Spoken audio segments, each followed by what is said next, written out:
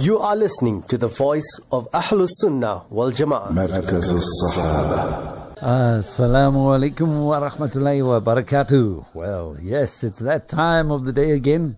Time for Business Matters with me, your host, Alameen, Templeton. Jazakumullah for joining us. Hope your day has been a pleasant one so far. Start of another week. Well, the end of the day of the start of another week. It's the beginning of the end of the beginning of another week, put it that way.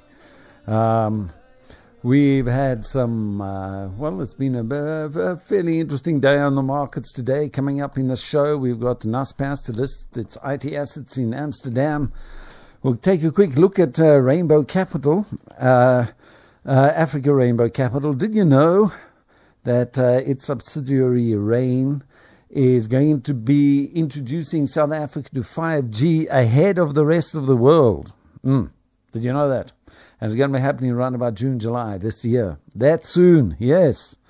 And it's going to be happening in Johannesburg, Cape Town, and Durban. That's where the first 5G is going to be rolled out in South Africa, putting us in the forefront of this whole thing. So anyway, I thought there's various reasons why Africa Rainbow Capital kind of like popped up on the radar. Maybe I will discuss that as well. Eskom and mine jobs. The mines are warning there's 90,000 jobs at risk due to Eskom's tariff increases. And that's just this year's tariff increase. They're saying they're going to lose 90,000 jobs.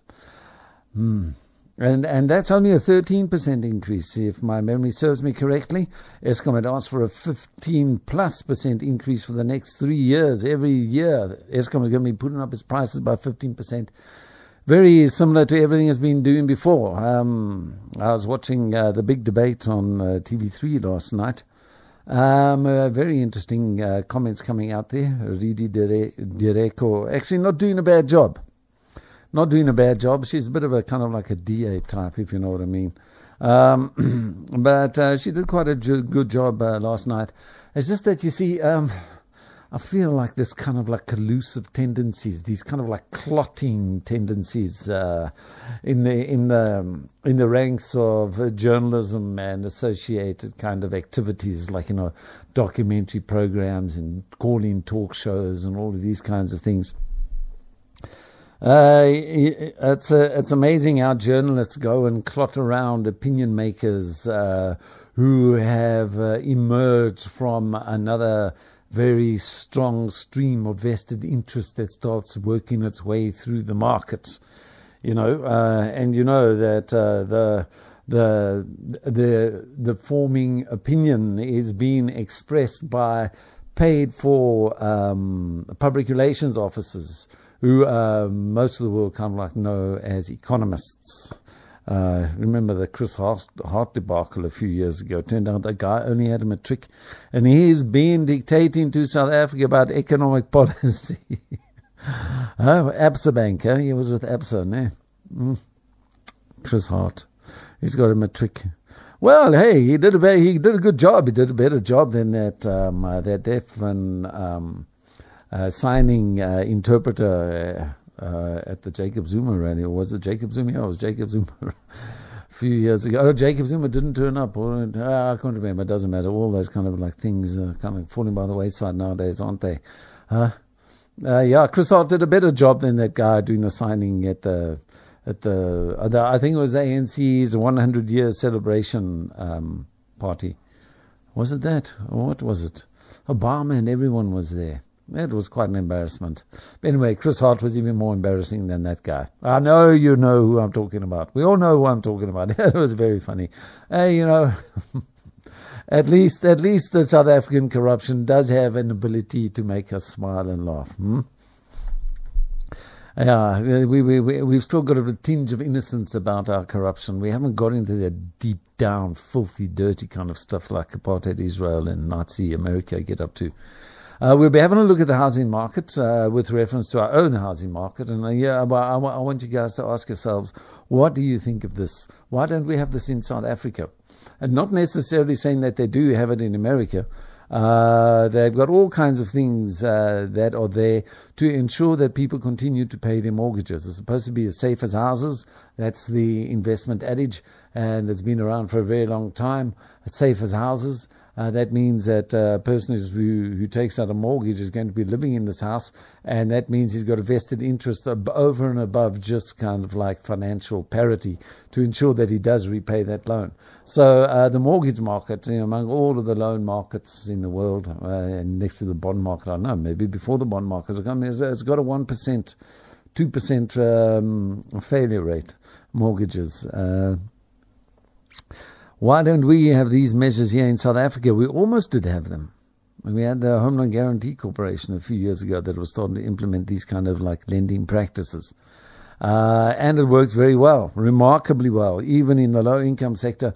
I see First National Bank a few days ago, after criticisms for redlining black poor areas, said blah blah blah blah blah blah blah blah blah blah blah blah blah blah blah blah blah blah. It's the story that it's been trotting out like since the deepest, darkest days of apartheid, and it hasn't changed its tune.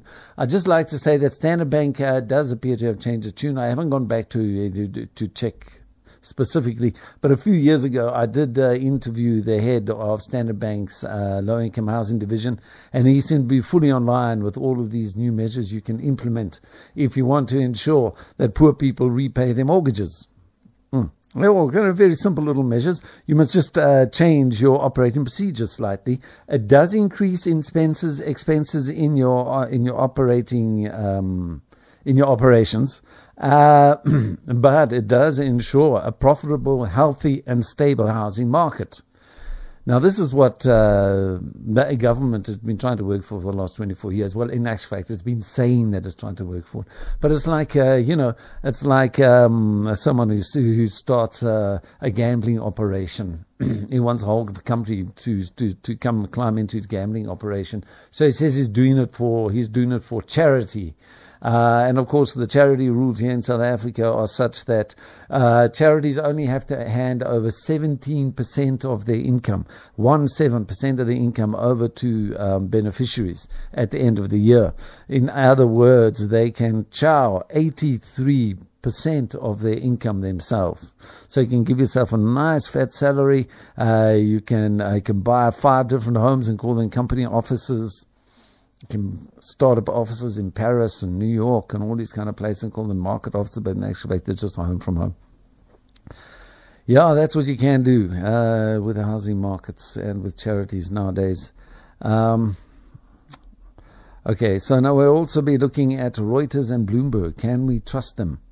This thought has been growing in my head for the last while, ever since I was like reading up on the Competition Commission and the Rand manipulation cases.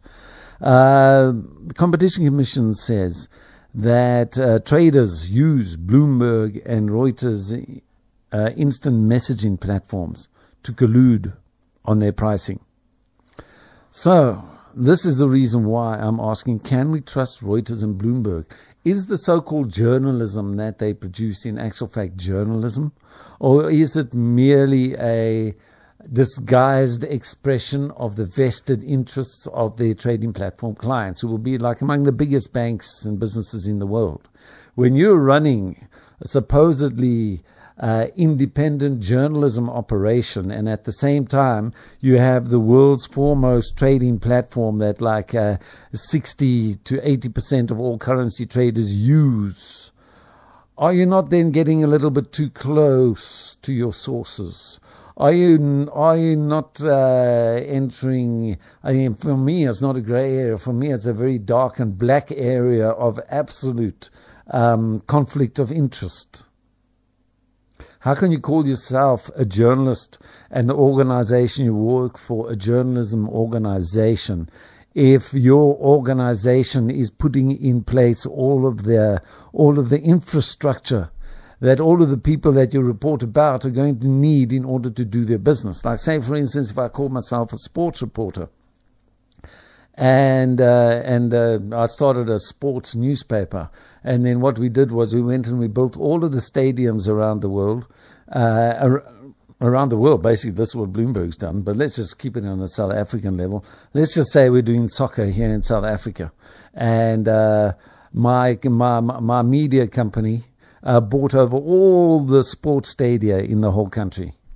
And then we start dictating to the sports teams and the sports codes as to the entry times they can start using it, and we keep a surveillance on them. We know exactly what the activities are getting up to. We get together with like sports betting organization, and then we start manipulating the games in order to get big bucks out at the other end of our gambling operation. Isn't this what's happening with Reuters and Bloomberg? I mean, you read Reuters and Bloomberg and all they go on and on and on and on and on and on. And I must say, Business Day forms to this kind of activity. And that is to blame the government on a daily basis for the daily moves in rand values. So in actual fact, what you're not really reporting on what people generally understand as the market. Where do they get this consensus things that, the rand's gone down because Tito Mboweni said this thing or that thing. The rand has gone up because Cyril Ramaphosa has a vote of confidence in him. The vast majority of the people who are working overseas, currency traders, don't give a damn about who Jacob Zuma is. All they care about is what kind of movement can they get. And when their typically South African cultural cringe-infused currency trader says, the blue and blacks in this country, you know what they're doing. It's just terrible. And basically they reveal a prejudice upon which they can both agree, and they will sell the rand down. And they use the bigger volumes of international currencies in order to be able to do it. And I'm quite sure that they do this in many other jurisdictions as well, which then results in Reuters and Bloomberg being mere expressions of vested interests, and it's got absolutely nothing to do with journalism.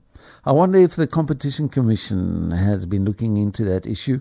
I think I'm going to have to give them a call and see if we can get them onto the program. I'm sure it'll make for a really interesting debate. And then we can send a recording to Reuters and Bloomberg and ask them if they'd like to comment. I'm sure that would make for a really nice show. Anyway, also today, the mini-crop outlook has come out at 16% down, they're expecting. But then again, how long is a piece of string?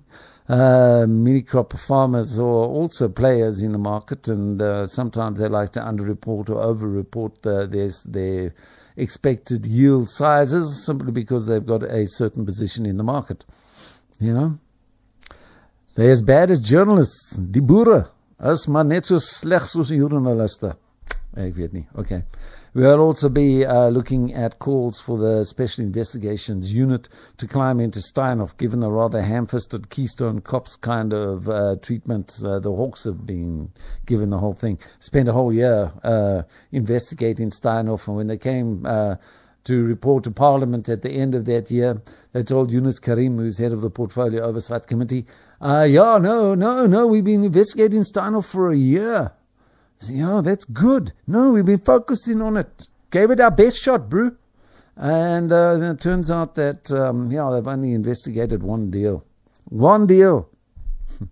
It's like there's hundreds and thousands of them. This is activity that has gone on for more than 10 years, by all accounts. And all they can discover is one deal. And then they said that, but now, we're about to bring it to Parliament in tune all you guys, what's going on? And next moment, we discover another 10 more.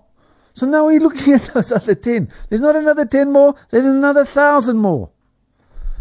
Boy. Anyway, Keystone Cops, the Special Investigations Unit, are going to come in. Hopefully the prosecuting authority is also going to be on board. You never know what happens. And hopefully if someone is found guilty, the president won't pardon him at the end of the whole thing. It's like it happens in America all the time. All right, so anyway, Naspers has announced today that it's going to Amsterdam on a jaunt.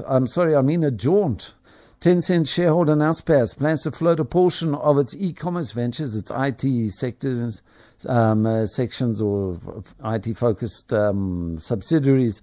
They're going to launch them into the European market hopefully this year. On Euronext in Amsterdam. That's the name of the stock exchange in Amsterdam. I wonder why they've chosen Euronext to create Europe's largest listed internet group. Yeah. Yeah, South Africans, when it comes to the internet, I don't know what happens to us. I was working for a London-based investor relations company a few years ago, College Hill. And the Brits in our company, it's a London-based company, the Brits in our company were astounded at how, internet savvy South Africans are. Apparently, it's not the same kind of scale as Europe and America. It seems like we got into it a bit late and we've leapfrogged them in many kinds of areas. We've got a really kind of good understanding of it all. I'm just thinking of Dimension Data, for instance. They're a huge, big South African giant that went over and listed in Europe and then sold itself out to a Japanese company. And now they're thinking of relisting here in South Africa, which is also quite interesting. But anyway, there's Mark Shuttleworth, there's old Elon Musk. I mean, we don't have shortage of internet geniuses. And here we are now. We're this little country on the toe of Africa. And we're going to be launching Europe's largest listed internet group. I must say, I've never met Naspers chairman. His name has just gone and slipped my head. How can I miss Naspers chairman? Naspers chairman. Koos Becker. Naspers chairman Koos Becker. In the 1990s already, Koos Becker had packed his little luggage, his little suitcase, onto a plane, poof, into Beijing, made friends of all kinds of places. He used his multi-choice technology to go and bring internet to every small little town and village all across China. And for that, the Chinese rewarded him greatly. And so, Naspers ended up as a 30% shareholder in Tencent, one of the biggest gambling and gaming companies in China. And China is very big in gambling, you see. They've got this belief in Joss, good or bad luck. So yeah, big on gambling. And so Naspers suddenly became this huge big giant, and it had cash coming out of all the kinds of pores. And so now Naspers it's hived off multi-choice onto its own. As far as I'm concerned, it's basically getting rid of the junk before you start doing some real work. The real work is here, coming in, going across to Amsterdam, and they're going to be launching. They're going to be basically collating all of the IT interests and businesses together, and I'm sure it's not going to just be an untidy clump of opportunism. If Koos Becker, I don't know him personally at all, but if Koos Becker is the kind of man that I think he is, it's going to be very interesting to watch. Very interesting to watch that one going forward.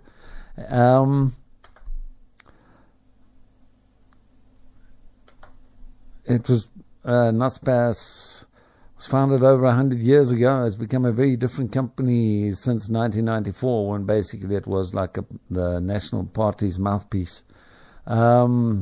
It's now, the new IT company is expected to be owned 75% by Naspers and to have a free float of 25% when it lists in the second half of this year.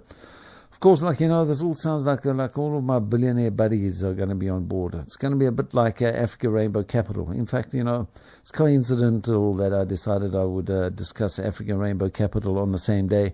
But basically, here you have billionaires getting together and going to float a company. They go and you see, when a company is going to go to the stock exchange, if it has the money and the weight behind it, it's not going to be difficult to find a sponsor for the JSE or the stock exchange, wherever it is it wants to list. It'll need to find a broker. It'll need to find a legal firm. It must have an accounting firm. And if you get together with the guys that know the market, Then they're going to take on what they call a book building exercise before you have your launch. And basically this book building exercise is to go around to all of the big funds, the big pension fund managers, the banks, the medical aid schemes and so on, and the government bond managers, these people who've got a whole lot of money coming in and they need to invest it so that the money remains active, it doesn't get lazy. And naughty money, you're going to go sit in the corner over there, you naughty Indian rupee. You're going to go and sit there with the rand. You're going to go sit there with the Australian dollar, all of our emerging market peers. It allows you to, the new company is going to be owned 75% from now, and by Naspers will have free float of 25% within less than the second half of the year. So Naspers is outsized weighting on the JSE shareholder weighted index. It constitutes about 25% of the entire JSE. It's also a major headache for fund managers who've been forced to sell the stock when its valuation rises to limit their exposure. But now you see Naspers is going to go and get together, it's going to go on this book building exercise, and it's going to sell tranches to the big banks. And it looks like it's going to be owned 75%. I mean, that's a huge big, the 25% overhang. It's a bit like African Rainbow Capital did the same thing. But now, there's not much market open there for the public. People are going to hold on to these shares. I wonder if you wanted to go out today and buy Africa Rainbow Capital shares, if you'd be able to. I mean, if I was the kind of guy that did invest in the stock exchange, I would. I'd go out and buy Africa Rainbow Capital shares if I could get my hands into it. If I could get my hands into this Naspers IT company, I would also try and do that as well. But I'm not the kind of guy that does that. I just don't have that kind of money, and I've never been interested in doing so. People ask me about how can you come and talk about the market if you're not in the market? How can you talk about trading shares if you've never experienced the thrill? Well, I kind of like to say that it does make me independent. I don't give a damn what happens to the market. I don't have a vested interest in the market going up. I don't have a vested interest in the market going down. I don't have a family of shares whose valuations I like to protect. And another thing is, come on, go and get some of these guys who are so busy making money and experiencing the thrill of share trading, and see if they're going to come and sit down here for the kind of salary I earn in order to speak about them. But they won't. They won't. There's just not enough money in it. Unless, of course, you own a media organization.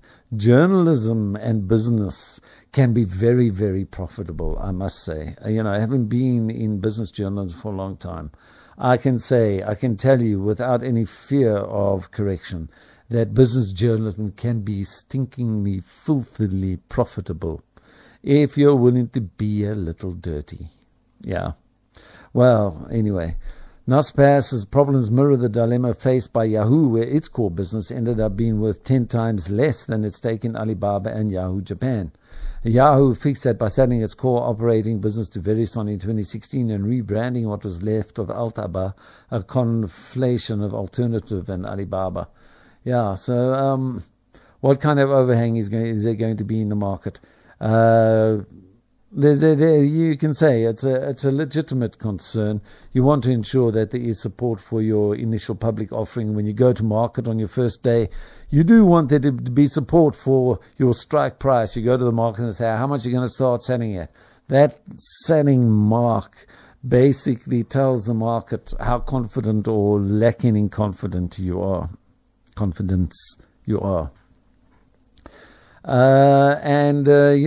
only going to come to that price if you reckon people are going to support it. And you're only going to get a good idea of where that price is going to be if you go around to some institutions and you tell them, okay, look, I'll give you shares at a discount of 25%, and we're pricing the shares at 90 Rand. Well, you're going to see very clearly as to whether or not people believe that 90 Rand price is a fair price straight away, even before your IPO comes about, because the banks and all of those guys, they know the business back to front.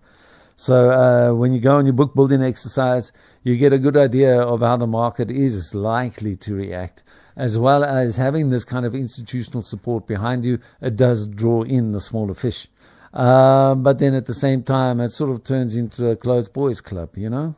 You go around in these book building exercises and everybody knows each other.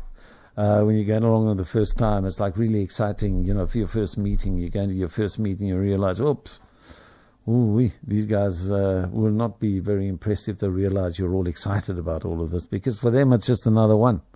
And they know their business. And you know that everyone else knows each other and everyone else knows each other's business. And, you know, it's just too incestuous for me to really get comfortable in that kind of place. Some people don't really mind. Some people got thicker skins than me. I don't know. But anyway, I seem to have a good eye for this stuff. I mean, I have made some good calls over the years. And, well, I'm afraid you're stuck with me. That's the real reason why I do this job, because it's there. Right, okay. So Africa Rainbow Capital, as we were saying, it popped up. No, this was another interesting thing. There, I'm on a internet site, checking out the JSE and checking out shares and trades for the day, and suddenly, you know, you get those adverts that pop up from sites on the right hand bottom of your screen. Very irritating. You know, Skype and all those people, they kind of like grab this section where you're always trying to pull your cursor down when you want to go down the page. It's always getting in your way.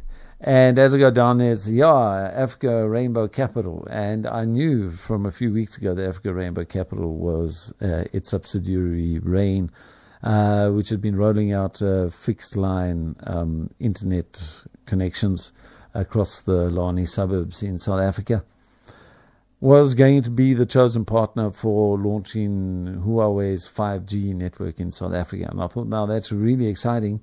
And now this Africa Rainbow Capital pops up onto my screen again. And it says, due to the article that you were just viewing here, perhaps you'd also like to view this one. But the thing is, the article was from 2017. Now, you know, generally a internet site would be wanting you to come and look at the news on the day. Not for the news from like 2 years ago or 1.5 years ago. So now I'm asking myself now, why on earth did this thing pop up onto my screen? And I said, well, there you see. Now this is all supposed to be a journalism site. It's supposed to be an objective site. But obviously, people are using aspects of the site to build more money. Oh, what the heck, you know, who says it's illegal? Who says it's immoral?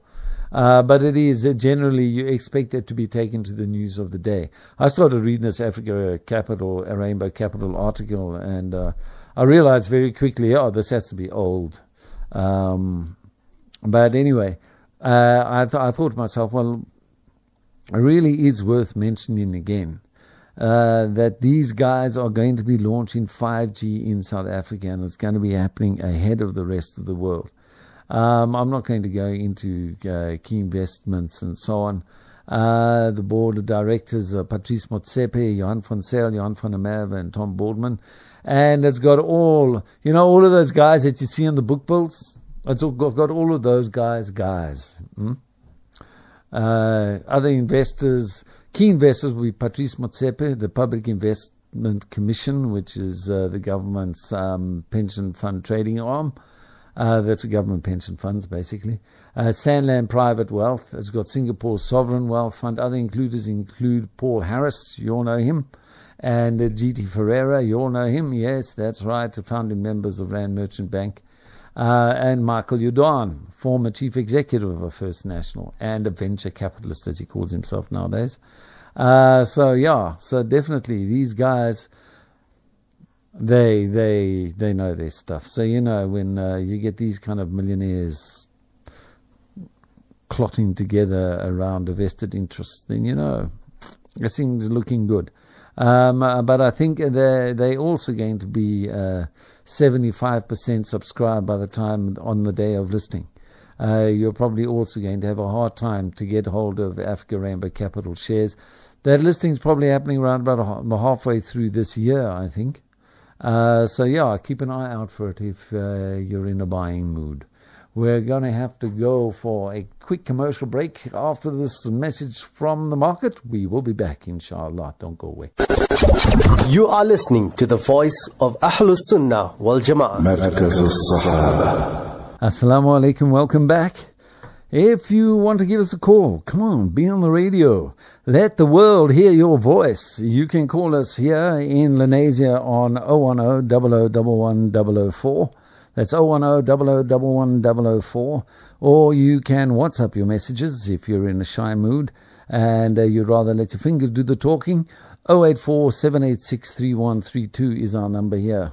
084-786-3132. Come on, share your views and let us all hang out. Let the world know how you're feeling. Okay, so Naspers is going to be listing in Amsterdam, as we said. Africa Rainbow Capital is going to be bringing us 5G ahead of many developed nations around the world. We're going to be one of the first countries with 5G. And if you're living in Johannesburg, Cape Town or Durban, then those are the three cities that are going to be targeted. I hope they're going to send something down to Lenasia's side as well. We kind of like get forgotten very often. Kind of like switch our lights off. It feels as though we've been carrying the load-shedding load, Johannesburg's load-shedding load on our shoulders, or the lights are going off so often nowadays. And that's really making it difficult for small businesses.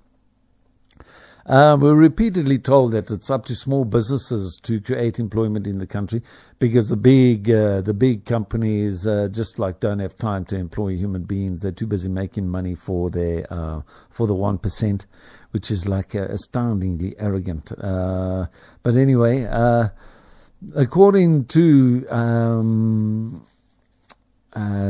Naspers, its e-commerce businesses generated 3.3 billion rand in annual core profit from sales of nearly $16 billion, with Tencent accounting for virtually all the profit. The new entity that they're planning to list in Amsterdam with the secondary listing in Johannesburg, so you'll be able to trade from Johannesburg, will house stakes from some of the world's biggest internet brands in emerging markets, including Russia's biggest social networking site, Mail.ru, Indian online travel firm Make My Trip, and Brazilian food delivery firm iFood.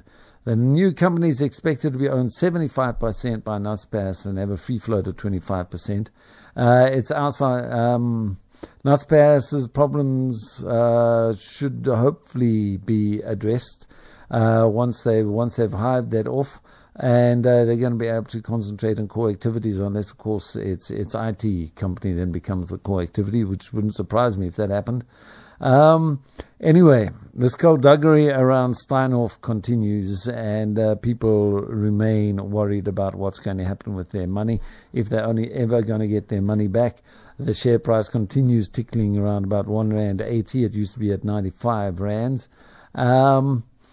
And so, given the Hawks' pathetic performance before the Parliamentary Oversight Committee 10 days ago, the professional, what do they call themselves? There's some kind of, it's a self-proclaimed, we're progressive professionals. They call themselves the Progressive Professionals Forum. Has called for South Africa's new Special Investigations Unit to probe Steinhoff in the light of new revelations of corruption. The PwC report appeared before the Standing Committee. Yunus Karim insisted the chief financial officer, the sitting chief financial officer, tried to gloss over who everyone was. And in fact, PricewaterhouseCoopers' report is coming under for some severe stick because there's not one mention of the word fraud in the entire report. It says they did not meet reporting standards. It was below reporting standards. But this is fraud and corruption. This is money laundering. It's all kinds of the dirtiest, filthiest kind of white-collar crime that you can get. And another crime is done on top of it. PricewaterhouseCoopers just kind of showing you, reconfirming, reaffirming the fact that you can't trust accountants. The big accounting firms should be broken up. They should be broken up, and no accounting firm should ever, or no accountant again should ever be allowed to create accounting firms this big. Right now, you've got the big 4 accounting firms in the world. Anderson Accounting, remember, it was brought down around about the year 2000, 1999, I think, by the Enron scandal.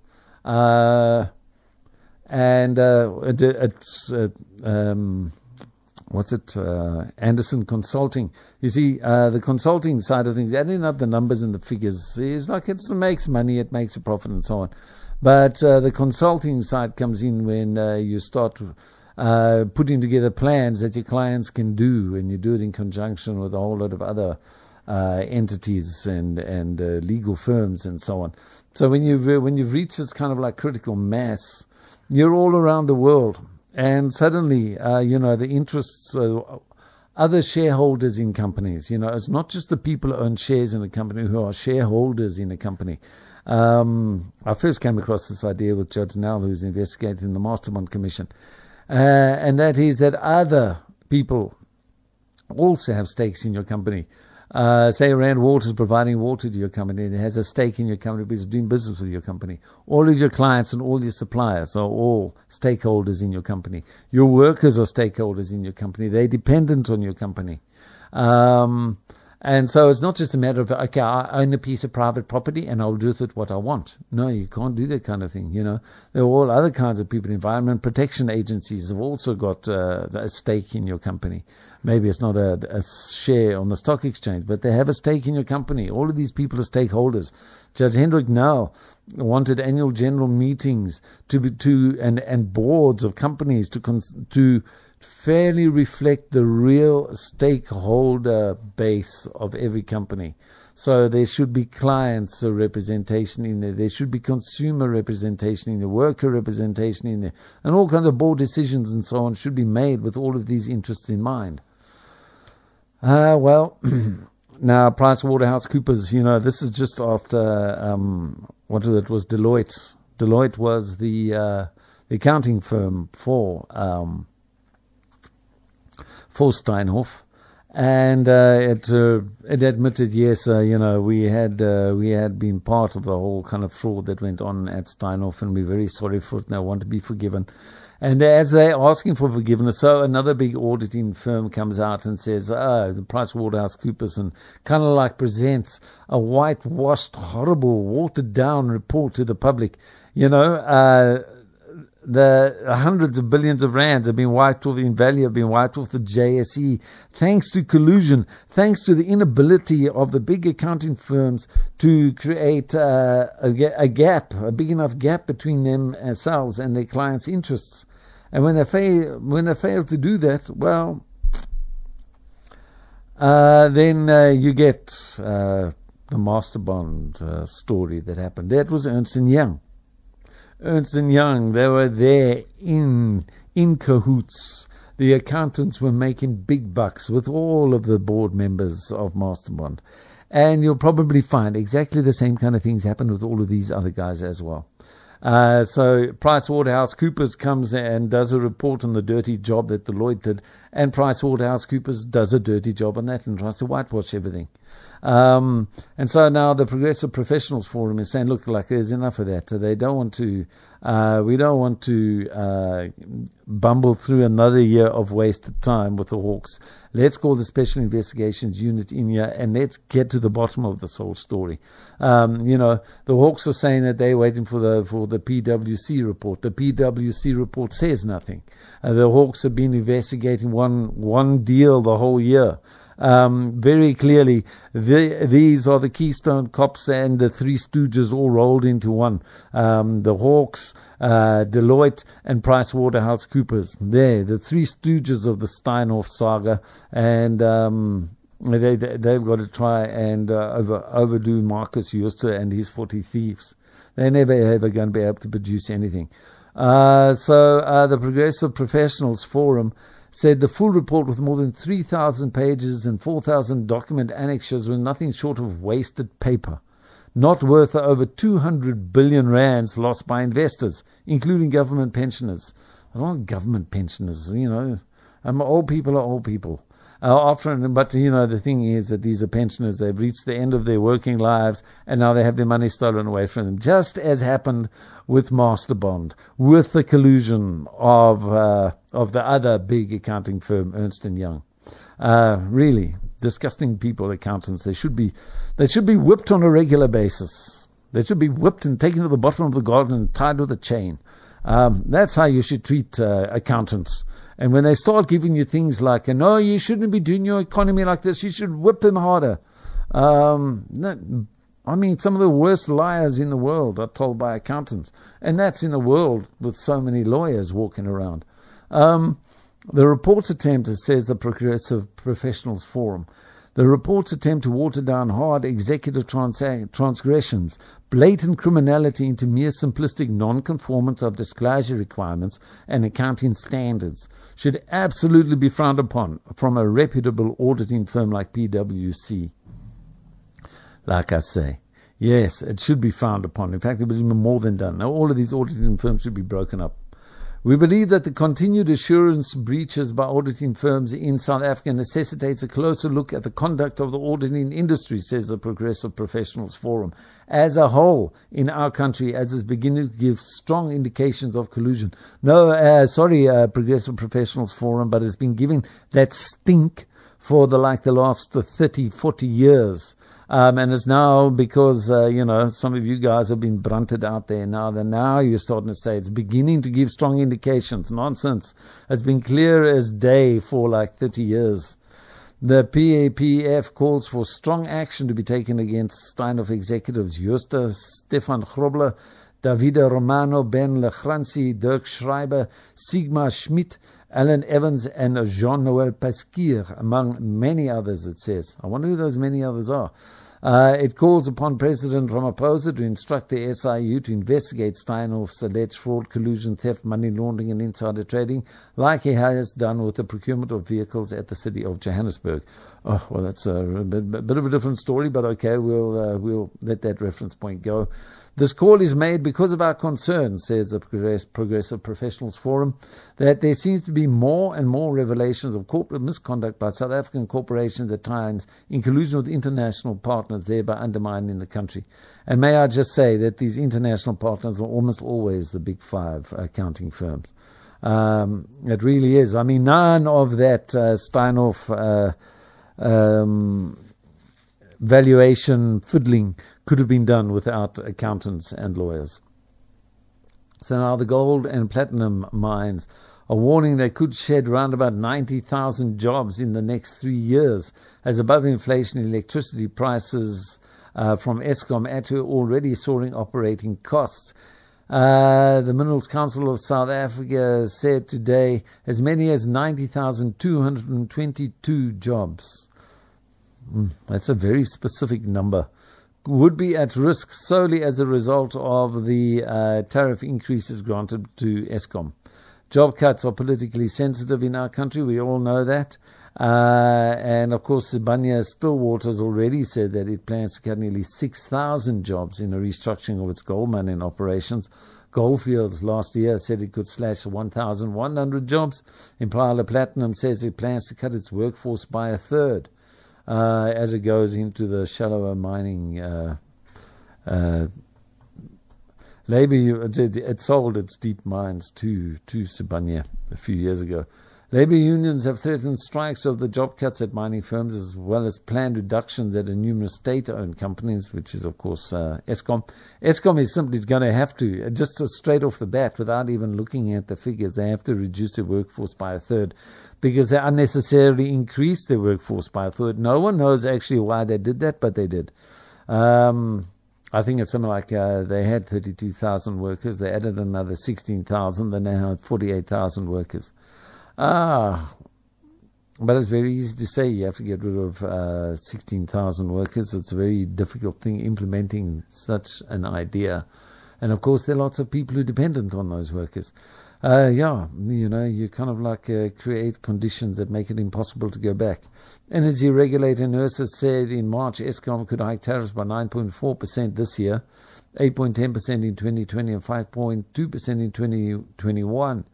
Far less than Eskom's request for increases above 15%. NERSA said that 71% of all gold mines and 65% of platinum mines are loss-making or marginal. I know it wasn't NERSA that was saying that. This was the Minerals Council of South Africa. The Minerals Council of South Africa, which used to be the Mining Council. The Council of Mines. The Council of Mines, that's what it was here. I said 71% of all gold mines and 65% of platinum mines were loss-making or marginal by the end of 2018, and said that power price hikes would make the situation even worse. Now they're saying they're going to have to lay off 90,000 workers. Statistics South Africa data last week showed gold production contracted for the 15th month in a row, shrinking by 22.5% in January, while platinum output was up 8.8% in the same period. And prompting me to say on my show that we need to check that these people are accurately and clearly reflecting how much minerals are taken out of the country. We keep on seeing in other African countries back north, when those governments clamp down, they always get money out of these swines. So I find it very difficult to believe, that when it comes to South Africa, suddenly the international mining companies are very honest. They do everything above board. But when they go into the rest of Africa, then they cheat. But when they're over here, then they're honest. Is it true? I don't think so. Really, I think it, at least in the initial periods, it'll be worth its while. I mean, if you have inspectors going to inspect all of these things, they go and do core samples and things of ore body or of ore being taken out of the country to check the value of the ore. If we ban the export of ore out of South Africa, I don't know if that'd be possible. It's probably practically impossible, given the needs of the global economy. It might be practically possible from a South African point of view. I want you to buy our rands. Sell all of our minerals in rands. I keep on saying. If we were to clamp down and keep a close check on the mining companies' exports, if we clamp down on the exports of ore, if it had to be beneficiated in some way or another, pelletized at the very least, turned into ferrochromium or something like that, it would be okay. Do something with it in South Africa before you send it off, because then you're going to have a far clearer idea of the true value of your export. When it's ore, then it's mixed together with a whole lot of dirt that's going to have to be refined out of it. And you can't just say by weighing the ore how much it's going to be, what concentration of the ore is going to be iron or gold or vanadium or magnesium or chromium or whatever it is that you're exporting. Because you're going to have to burn out those impurities. So if you've got a purified metal being exported, you know exactly its worth. I've said before, the export of rough diamonds is the only real way to end the blood diamond trade. But anyway, I guess we're going to continue talking that kind of thing for many months going ahead. According to the Mines Council Chief Executive Roger Baxter, they see the Eskom crisis as not just a crisis but a potential disaster. And just to underline that point, Lonman today said it does not have sufficient liquidity to fund new projects needed to avoid staff closures and job losses. The London-listed miner, it's been crippled by soaring costs and subdued platinum prices. It's like around $800-something a fine ounce. If you tuned into my show on Saturday, you would have had a very interesting hour listening to how basically most of the world's platinum is in actual fact in underground vaults in the heart of the Swiss Alps. Very interesting story, that, I must say. You would have loved that show. If you enjoy this show, you should tune into my show on Saturdays between 3 and 4. This Saturday, inshallah, I'm going to be focusing on the Palestinian oil fields, offshore oil fields that have been stolen by Nazi Israel, and the whole deal that's going on there. It's called the Leviathan, the gigantic oil field in the Mediterranean off the coast of Israel. Very, very fascinating story. This Saturday, that's going to be the focus. I was hoping to do a 2-part show this last Saturday, but instead, how the platinum trading and the manipulation of platinum prices has just turned into a fascinating discussion. So if you want to hear about apartheid Nazi Israel's or the oil stealing dealings, you can tune into my show this Saturday between 3 and 4 p.m. I'm sure, inshallah, you're going to be very captivated. So Lonman, they're saying it's in all kinds of trouble, and is likely to lead to more than 10,000 layoffs. Lonman said today it had reduced over 8,000 positions as part of its business improvement plan, but despite that, its prospects going forward remain constrained. The challenges facing Lonman and the industry persist. We're not going to have time to go into the American housing market, which is a pity. It does make, well, maybe we'll do that on one of my Saturday shows, because it's quite an interesting one, and you can actually get down into some of the details there. Anyway, can we trust Reuters or Bloomberg? Now, you see, our competition commission says that collusion happens between New York, London, Paris, Frankfurt-based currency analysts and analysts here in South Africa. And they agree on prices, and they do their trades via the Bloomberg platform or the Reuters platforms. Basically, those are the two main trading platforms that the big commodities and currencies and share traders, fund managers use across the world. Also used by financial journalists. But now, how can Bloomberg be a news organization and a player in the market? That just kind of like immediately smacks of all kinds of conflicts of interest. There's no ways that you can be neutral and be a player. I mean, you can't be a referee and a player. Anyone who's played soccer knows that. But nevertheless, we have Bloomberg here, and it has a trading platform and information and a news platform. All of the world's currency trades are loaded up onto this platform. Reuters does a similar kind of service. It's not as good as Bloomberg's, however. It's like the second cousin. I saw an article today saying when you want to train your sales staff, you put them onto Reuters, and then when they're ready to go into the real world, then you use Bloomberg. Bloomberg costs a lot more. But now you need to ask if traders are using Bloomberg's instant messaging system to short the rand, to manipulate the value of the rand, to manipulate currency values. I'm sure it's not only happening in South Africa. South Africa is very easy to do simply because we've got everything modernized, and we've got all of the infrastructure to enable this corruption to take place. Now, can Bloomberg be a journalism organization and also play this close and very intimate and influential role in international markets?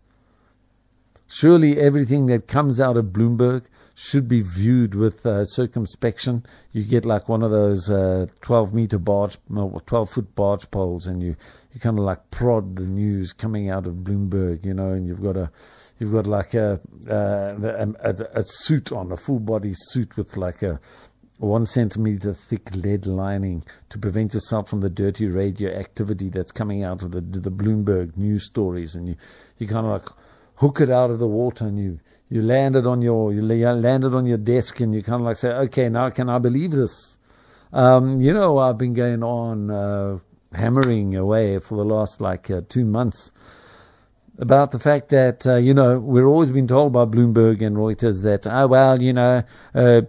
President Thabo Mbeki or President Jacob Zuma, he said this thing today, and so the rand decreased in value again. You say, well, I see that the rand decreased in value in line with all of its emerging market peers. The Australian dollar also fell down in the same level. I see that the Turkish lira has also fallen down in the same way and the same percentage. I see the Japanese yen is still also, we're trading the same to all of them. It's only against the big currencies that our value changes. But doesn't that mean that all of those other currencies then are also being influenced by Tito Mboweni? Huh? Tito Mboweni, Jay. Aye, man. Sure, that guy is strong. Huh? It's like Woolworths water. And Tito Mboweni is like Woolworths water. Or maybe he's almost getting as strong as American democracy. American democracy now chooses leaders for your country. You've never even heard of the guy, and suddenly you've got a new president. Isn't that amazing? Huh? It's American democracy is like Woolworths water. Nazi to the core. I'm sorry. Where did that come from? Woolworths water. Oh yes, there's a boycott of Woolworths going on again. So nothing sexy about Woolworths water. Stay away from it. Nazi water. Don't want to turn into a Nazi. You drink Woolworths water and you'll start turning into Nazis. Yeah. You'll see. You'll start talking with a German accent and doing goose steps up and down the aisles. You'll see. Yeah, be careful. Stay away from that Woolworths water. It's turning into like American democracy. It makes you start doing funny things. You must stay away. You know that it can't be trusted. You know it can't be trusted. Woolworths water. Stay away. Stay away. And Woolworths milk, stay away from that as well. Stick to checkout. Go to checkout. There's it. Honest business. No frills, no fuss. And they're one of us. So stay away from those other shopping centres. I know, it's the air conditioning. You just got to go there for the air conditioning. Can we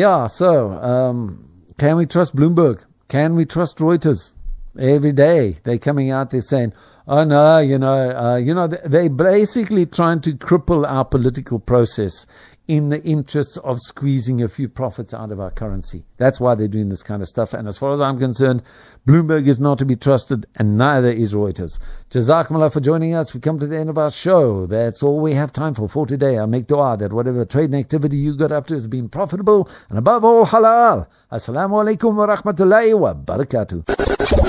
You are listening to the voice of Ahlus Sunnah wal Jama'ah. Markaz al-Sahaba.